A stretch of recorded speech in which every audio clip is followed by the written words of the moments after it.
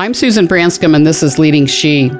It's an industry that was founded by white men for white men. And that's not meant to be male bashing. It's just, it's history. Keep in mind, we didn't even have the use of credit cards in our own name till 1974. Heather Ettinger is an accomplished executive, and as founder and CEO of Luma Wealth, she is passionate about being a strident advocate of women's financial health.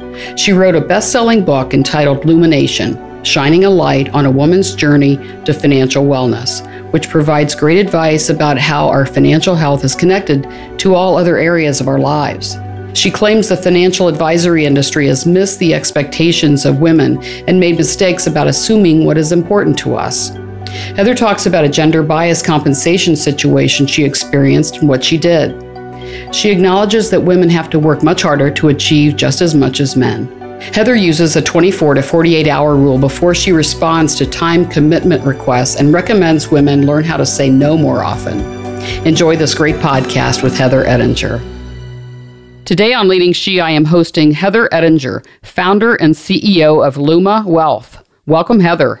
Thank you, Susan. I am thrilled to be here and looking forward to our conversation. Yeah, so am I. Can't wait.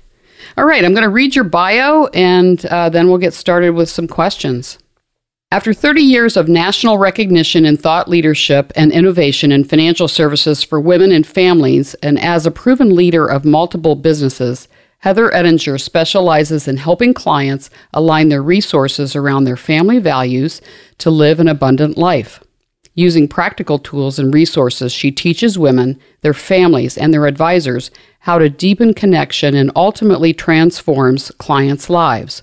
Her focus is on the intersection of women's financial wellness with her quality of life and overall wellness. Heather has written a best-selling book entitled Lumination, Shining a Light on a Woman's Journey to Financial Wellness, and co-authored 2 significant Women of Wealth studies highlighting individualized needs of women. She has been featured in many publications, including the Wall Street Journal, Barron's, and Bloomberg, and is a frequently requested speaker for industry associations, women's initiatives, and wellness events.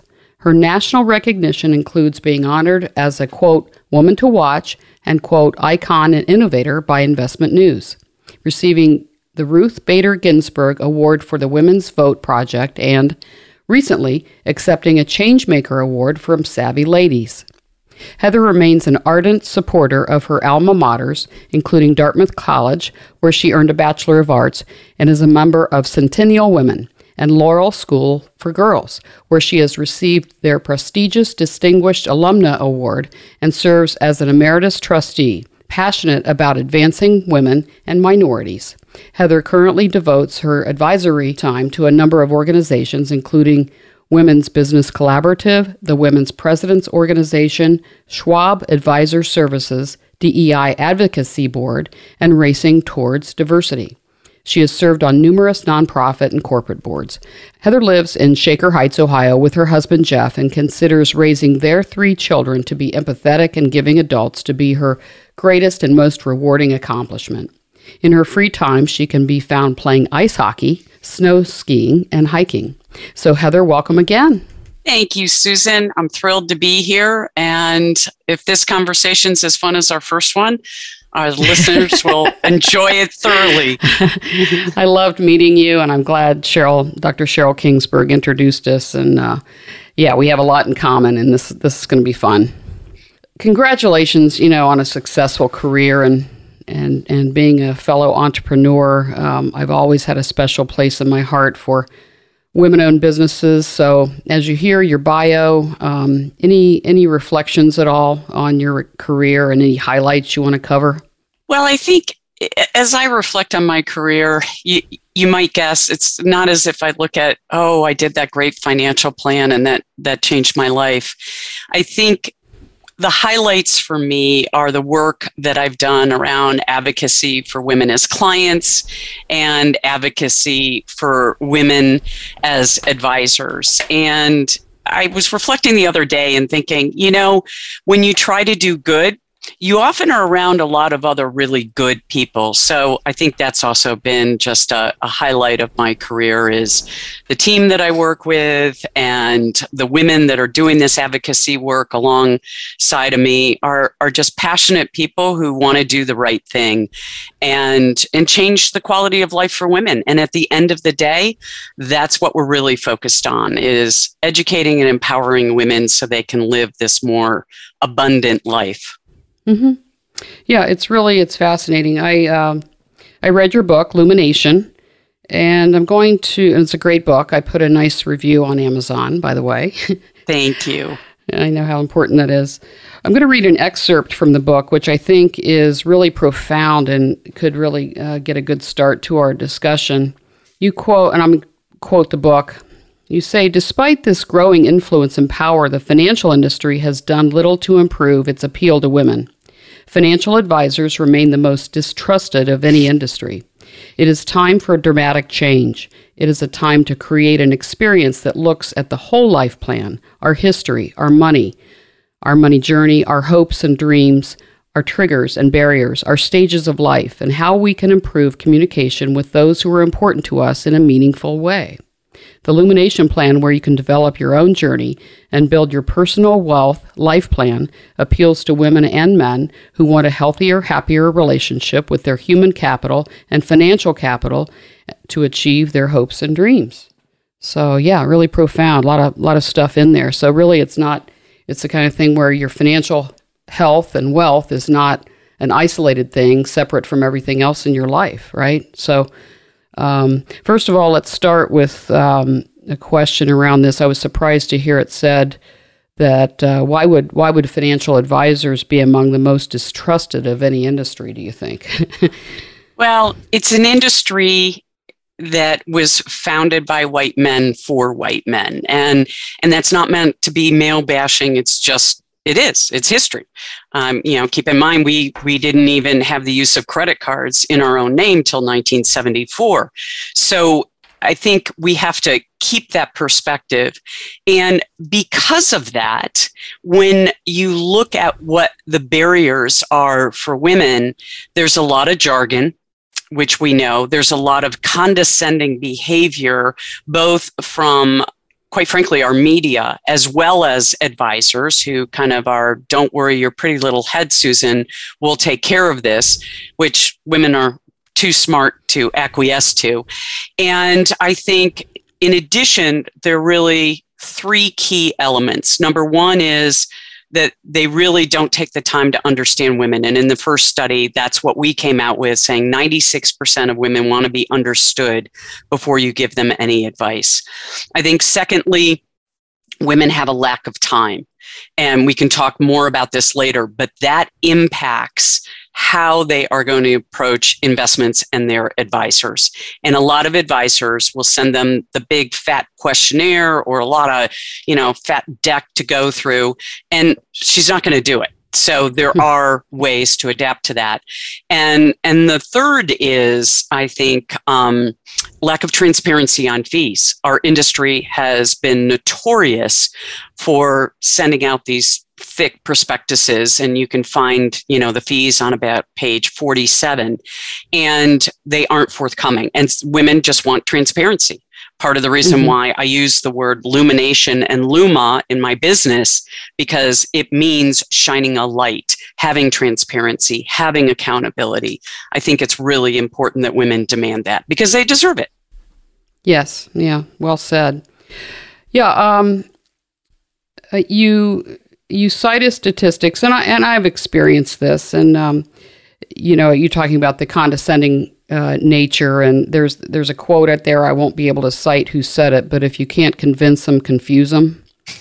And that's kind of like this. If you can't convince them, confuse them, and then you'll get what you want. But you cite a statistic that says women control over half the wealth in the U.S. and are starting companies at a rate of 4-to-1 over men, and are the lead breadwinners in over 40% of households, which surprised me to hear that. And you say women have the power to influence and drive change. So women matter, yet, like you say, we've received some, condescending messages. You can hear gender bias things like women don't really understand money like men do. So yeah, there's a lot of work to do here. And I'm sure you cater to women and advise women without, they're smart. We're smart, right? I mean, you're not going to get away with trying to hide things and trying to convince us so we can manage money, right? Right. I think, where this comes from is that women, so if you look at the number of women that have advisors, it's only about 20%, yet 80% of women leave meetings feeling misunderstood. And as I said, they want to be understood. So that's problem one. But interestingly, Susan, 78% of women say, if my advisor was more focused on quality of life rather than jargon, investments, and performance, I would hire them. So that, I think, is a very telling statistic. And that is why I wrote the book, and you've read it. It's not until the appendix that I get into necessarily the how-tos of managing money and managing investments, because really you have to do the work up front, and you have to have the confidence that you know what you're asking for you. If women come from the heart and the soul and know what they're asking for is right for them and right for their family, it's going to force change. And so, there are firms out there that are adapting to the changes that are needed. And you and I can talk about this with executive women and business owners in particular, but really the whole gamut. And I think that's what's important. Women are not a niche. We're over 50% of the population, and we don't like being lumped together. Your life, my mom's life, my two daughters' lives are all completely different. And we need somebody that shows that understanding and then tailors a plan to each of us individually. Mm-hmm. Yeah, it's really interesting that there are parallels to the financial advisory industry and the medical community. I mean, if you kind of leapfrog back to who introduced me to Dr. Cheryl Kingsburg, it was Dr. Lisa Larkin. In our episode with my interview with Dr. Lisa Larkin, she talked about how the medical community tries to just, plug and play with women. We have many other health issues. We have many other body parts, so we need more attention, right? We need more than 15 minutes with a doctor.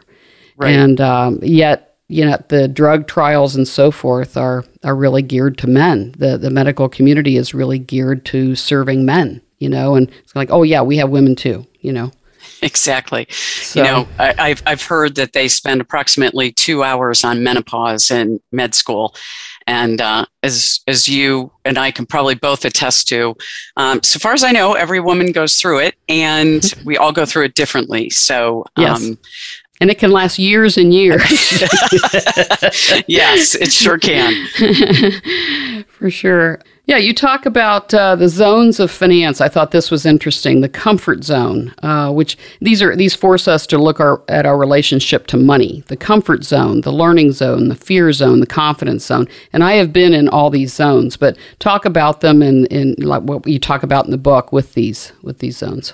Sure. So I think the first thing to understand is you don't necessarily move from one zone to the next and never kind of come back. So I start with the fear zone, and that's where most women are. When we do our financial literacy programs, it's interesting. It can be a woman running $1 billion business, or it can be a woman whose spouse just walked out and left her without money, without knowledge, etc. And these women come in all kind of hard on themselves and judging themselves. And the reason I call it the fear zone is they don't really know where to start, and they don't know what questions to ask to start. And so there's a lot of shame around it and that type of thing. So we need to get them out of that. And so we start with looking at our money values and money priorities. What is the history that we've had, and how has it impacted us? And how has it created maybe that feeling of shame? We want to diffuse that. Then we start going through and saying, okay, let's start with some of the basics.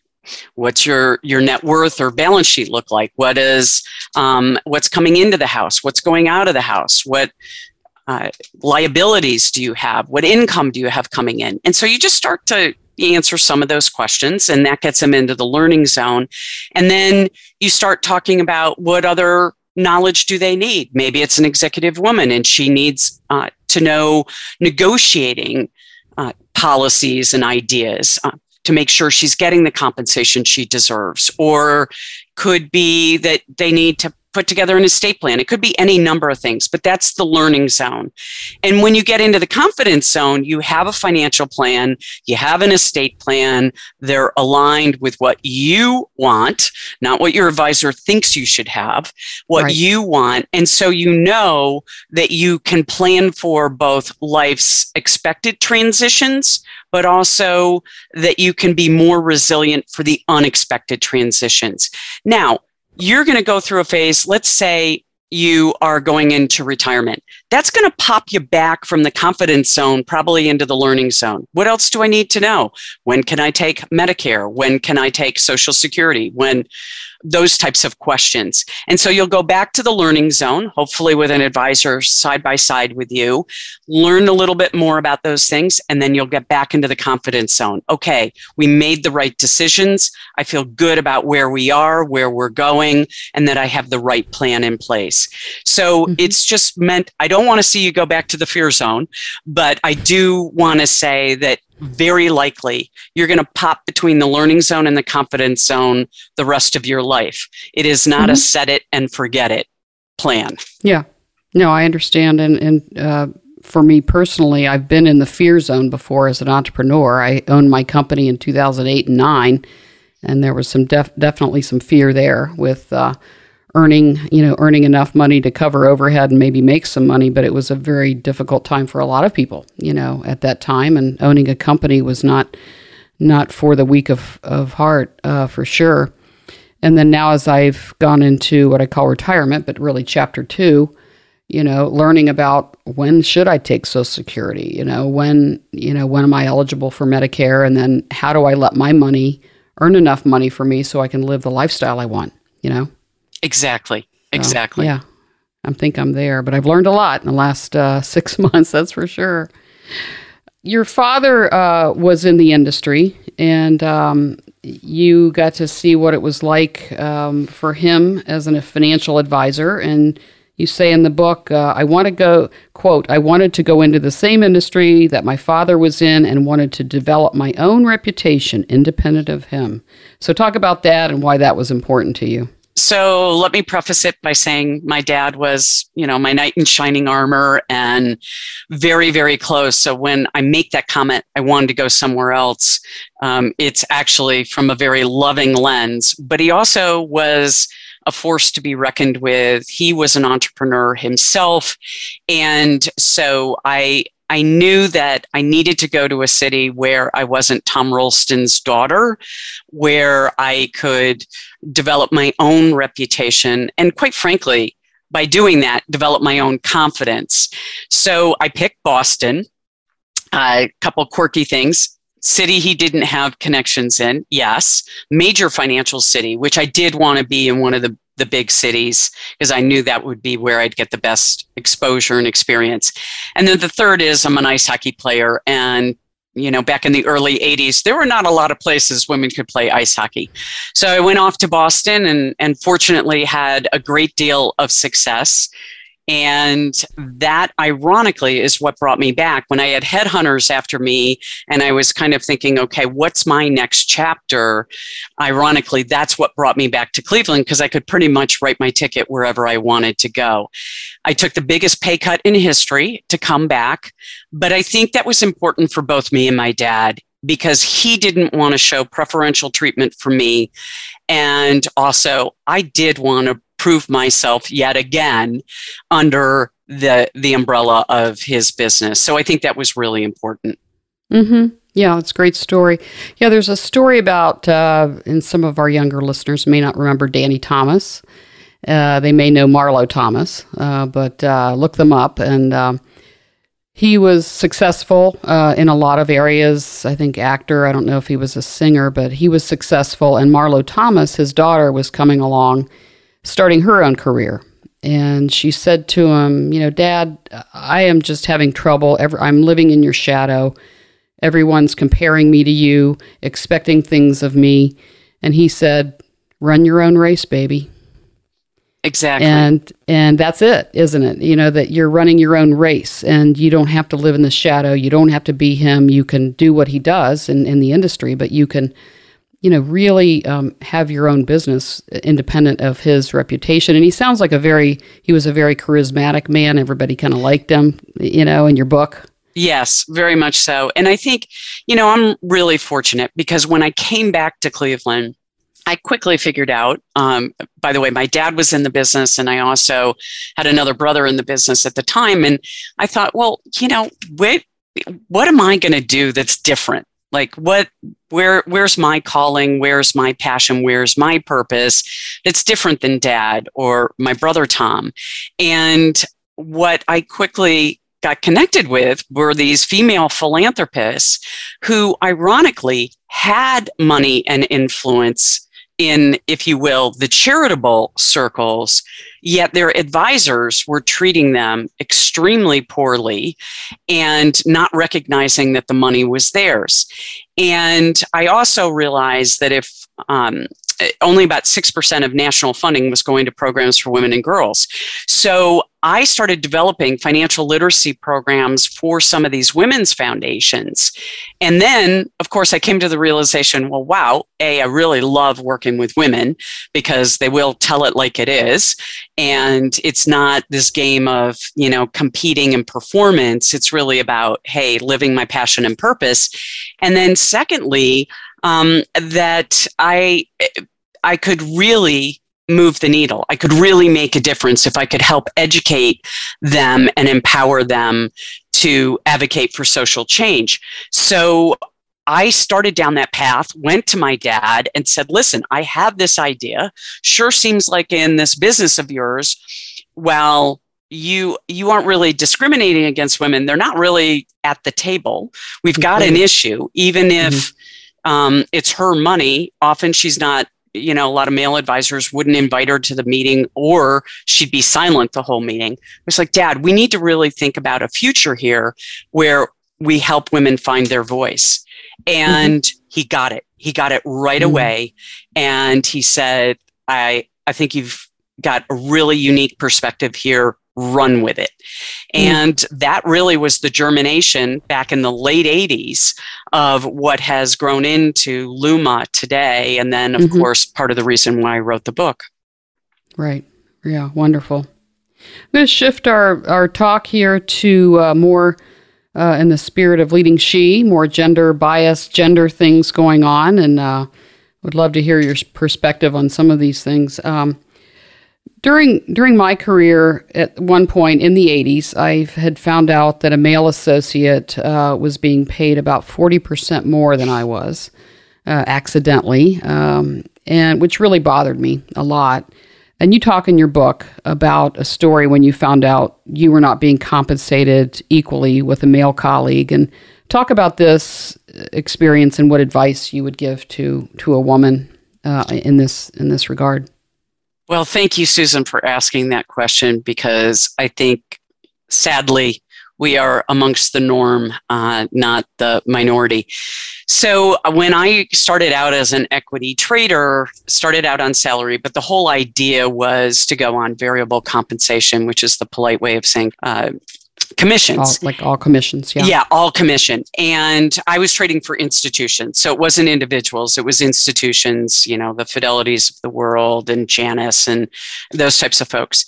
So I started out with my salary, took the offer, started out, and the whole idea, of course, was to go on this variable compensation. So 4 months in, I walk into my boss's office and I said, okay, I'm ready to go. I'm going to take the leap. And he said, Heather, you can't. I said, well, that's what you told me the objective was. And he said, well, these two guys, I'll change their names to protect the innocent, Jeff and John haven't done it yet.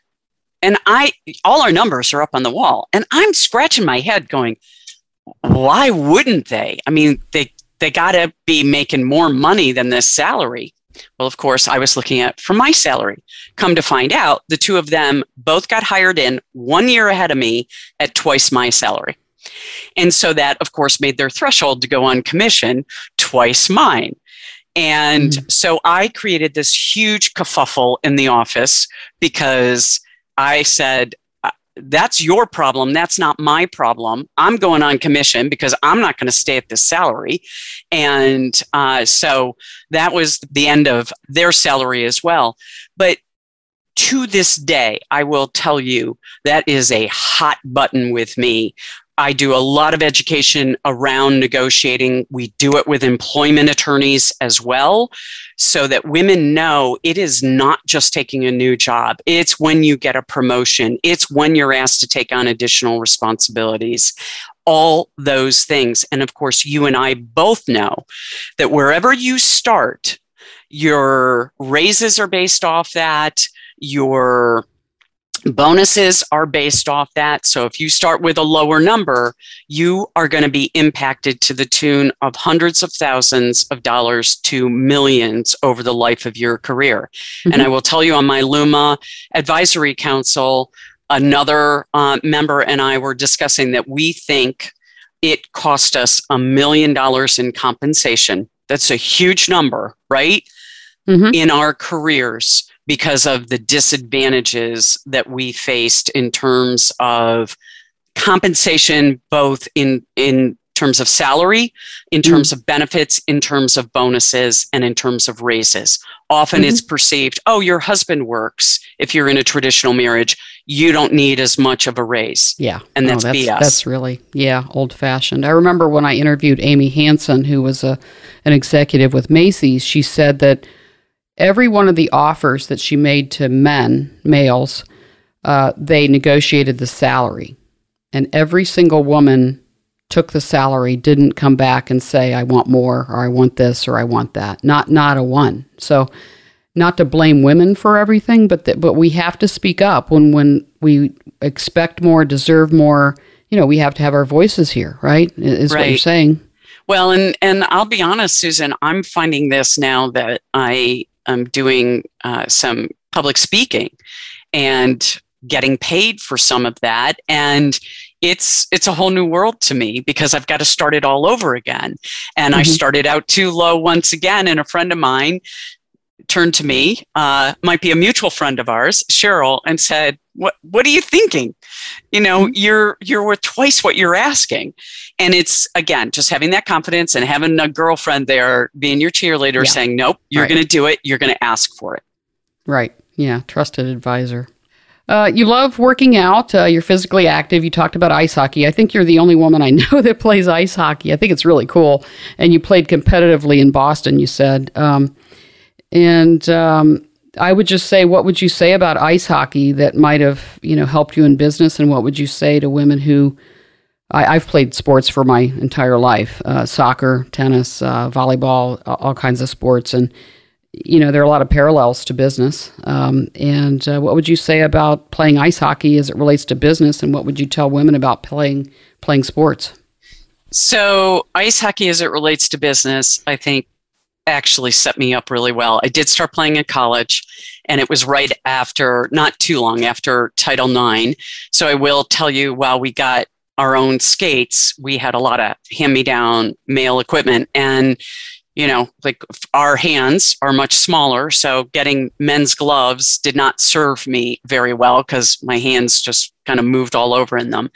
But it was also just an interesting time to watch the changes that were coming in women's sports.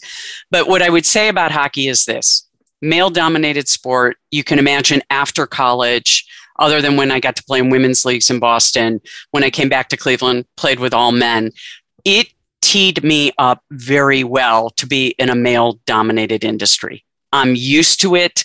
I've grown up playing actually sports that were more traditionally boys' sports when I was young. I don't have a graceful bone in my body, so I am not the person that can do a lot of the artistic sports that women were pretty much doing when we were growing up. But so I think hockey has really prepared me well for that. And then just in general, what I would say about sports is, I think you and I may have talked about this. First of all, the most common characteristic of women leaders is that they played competitive sports. So it's not socioeconomic, it's not their education level, it's that they played sports. And why is that? Well, one, you have to work on your own individual skills, right? And being somebody who has DNA that's only going to take me so far, that meant a lot of practice. Truthfully, Madeleine Albright's daughter, Annie, was one of our goalies, and Annie and I would stay on the ice literally till they kicked us off. And I was just practicing my breakaways on Annie until we got thrown off the ice. So individual skills, but also understanding what your role on the team is. I was an extremely strong skater because I grew up figure skating, but I wasn't a high scorer. I wasn't, I didn't have these mad skills of scoring.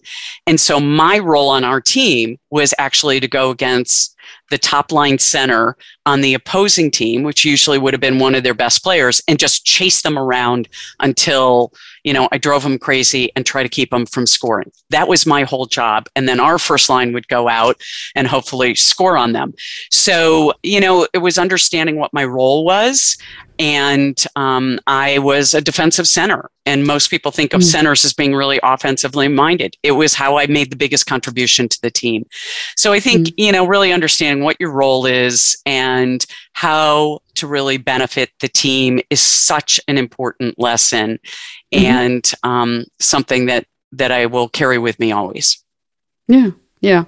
No, I relate to your competitive driven spirit, which is a lot of entrepreneurs feel this way. So I relate to it. You say you have a superwoman complex. What is that about?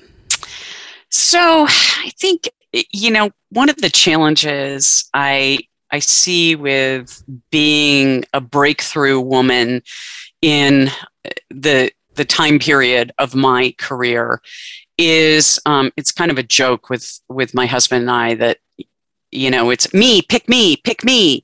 I can do more. And it's really, it's not healthy, because I think we do need to learn how to say no more, stay more focused, not spread ourselves so thin, because whether we like it or not, we're still managing the bulk of the life of the family. And that's even lead breadwinners, right? Secondly, that we, we have to do that much more typically in our careers to get the recognition, to get the opportunity. I remember, when I was a trader, I was given no accounts, and I finally, and by the way, those two guys were given lots of prime accounts. And I went in and I said to my boss, give me the worst ones, right? That nobody wants. And I'm going to try to turn them around. And thankfully I did. But the fact was, I had to work that much harder. I had to build from scratch. They didn't. They got gifted this stuff. That was good for me in a lot of ways, because made me feel like, okay, I can do just about anything. But on the other hand, it didn't help me with kind of saying, no, I deserve more. Give me something that's kind of prime. And so I don't have to work so much. But it also just set me up to kind of always be saying, yeah, I'll do that.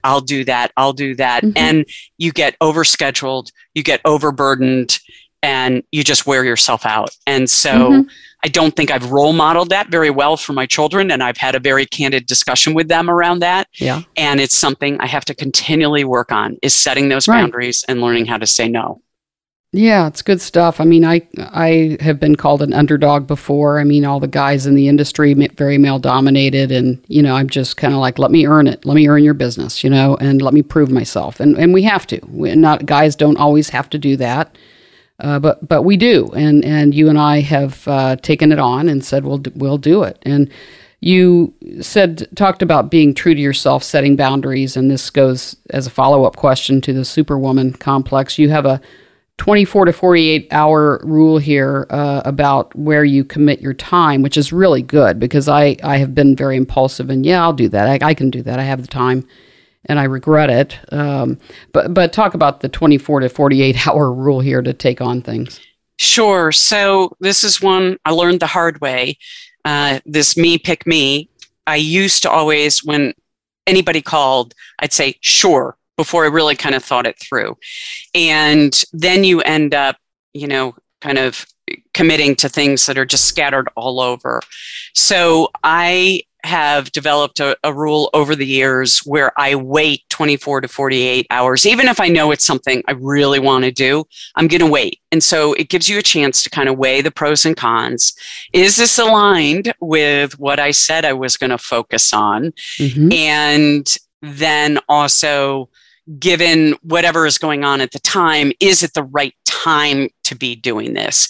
I'm involved in a lot of elder care, which I think you and I talked about. And I've gotten better at it. This week, I was asked to do an event out of town. I was also asked to speak at another conference next week. And in both cases, I said no. And I was very clear about it, even though they both were wonderful opportunities. And I was asked by dear friends. And I just said, listen, I'm traveling the first 2 weeks of May. I can't be out of town 4 weeks in a row. It's not good for me. I won't be good for you. And also, I have obligations in terms of elder care and quite frankly, also my firm. It's not always great for me to be gone for a month. So, they understood. And I think the one, my husband often says to me, guilt is such a wasted emotion. I don't know why women carry around the guilt we do. We hate saying no. I know. And maybe I'm being too blanketed of a response, but this is my only way. And what I would also say in that 24 to 48 hours is now it gives me a chance to talk it through with my husband, who is the calm in our storm, and just get a different perspective. Right. Yeah. I agree with what you're saying. I work with an executive coach still, even though I'm not working right now. And she said something to me that you said in your book, which is every time you say yes to something, you're saying no to something else. And that no to something else is big. It's sort of the opportunity cost of, I wanted to spend more time with my kids or my grandkids. I wanted to travel.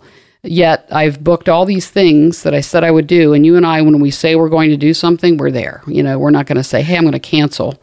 It's a lot easier to turn them down at the beginning. I just don't cancel, but I do regret taking things on, and this is a good rule of thumb to give yourself some time. As we kind of close out with a few more questions, you battled an eating disorder when you were younger. Talk about that and any kind of advice you would give. You were very vulnerable about that. Some women have eating disorders; they don't talk about it, but you did, and I think women, executive, ambitious women, need to hear this because it's something that we tend to hide. Right? Yes. Yeah. So I was anorexic in college, and really was most severe going into my sophomore year of college.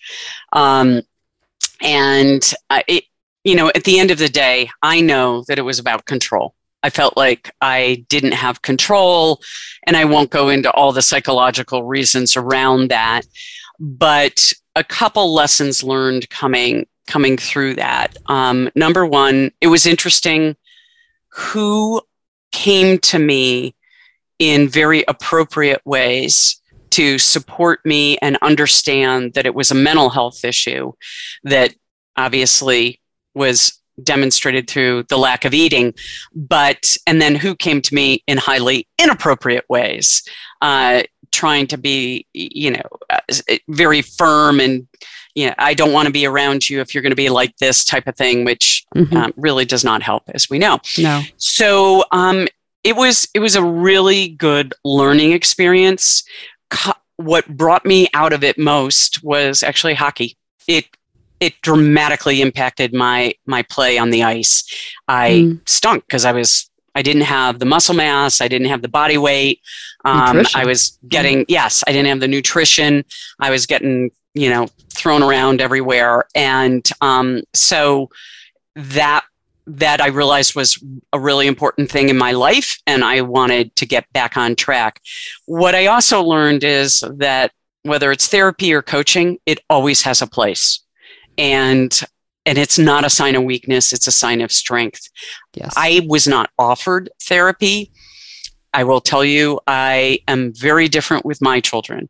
And I've always said, if you think you want coaching or therapy, absolutely go for it. We all need it. And I think that was the other piece of it, is just really understanding that therapy was considered shameful, as eating disorders were also considered shameful. And I think that's just a bias that is unhealthy in its full sense. So I think, just knowing that you need help and getting the people around you to give you that support is really important. It's really misunderstood. Eating disorders are really misunderstood. It's partly, you're trying to control your body, but there is a big component of perfectionism there, and a big component of control, in women and men that have anorexia. Yes. Right. And it manifests itself in other areas of our life, anxiety, control, perfectionism. Right.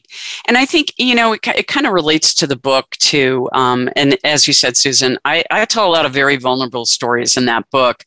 But the reason I wrote the book is really twofold. One was to say, you have to look at your past, your present, and design your future. And then to take people through these 6 different areas of life. So to the point you just made, you can't take health and put it on the side. You can't take relationships and just say, oh, well, it may not be good at home, but that's not going to flow over into work or my community. So as you know, in the book, there's 6 areas of life that I focus on. And those are relationships, health, spirituality, community, and play, and job purpose. And I go through all those, and purpose being, maybe your purpose is how you give back to the community. Could be any number of things, but you have to go through and really look at those and say, how are they interconnected? And then going forward, they're not going to all be 6 equal pieces of the pie. Where am I going to focus? What's most important to me? So coming through that eating disorder time, as I said, it was also a time to reevaluate what was important to me in my life and what was I doing to inhibit those things from being a part of my life by my behavior of not eating. So, just looking at your life and saying, okay, you got to constantly reassess and say, where do I want to spend time? And we've certainly learned that in the last couple of years through COVID.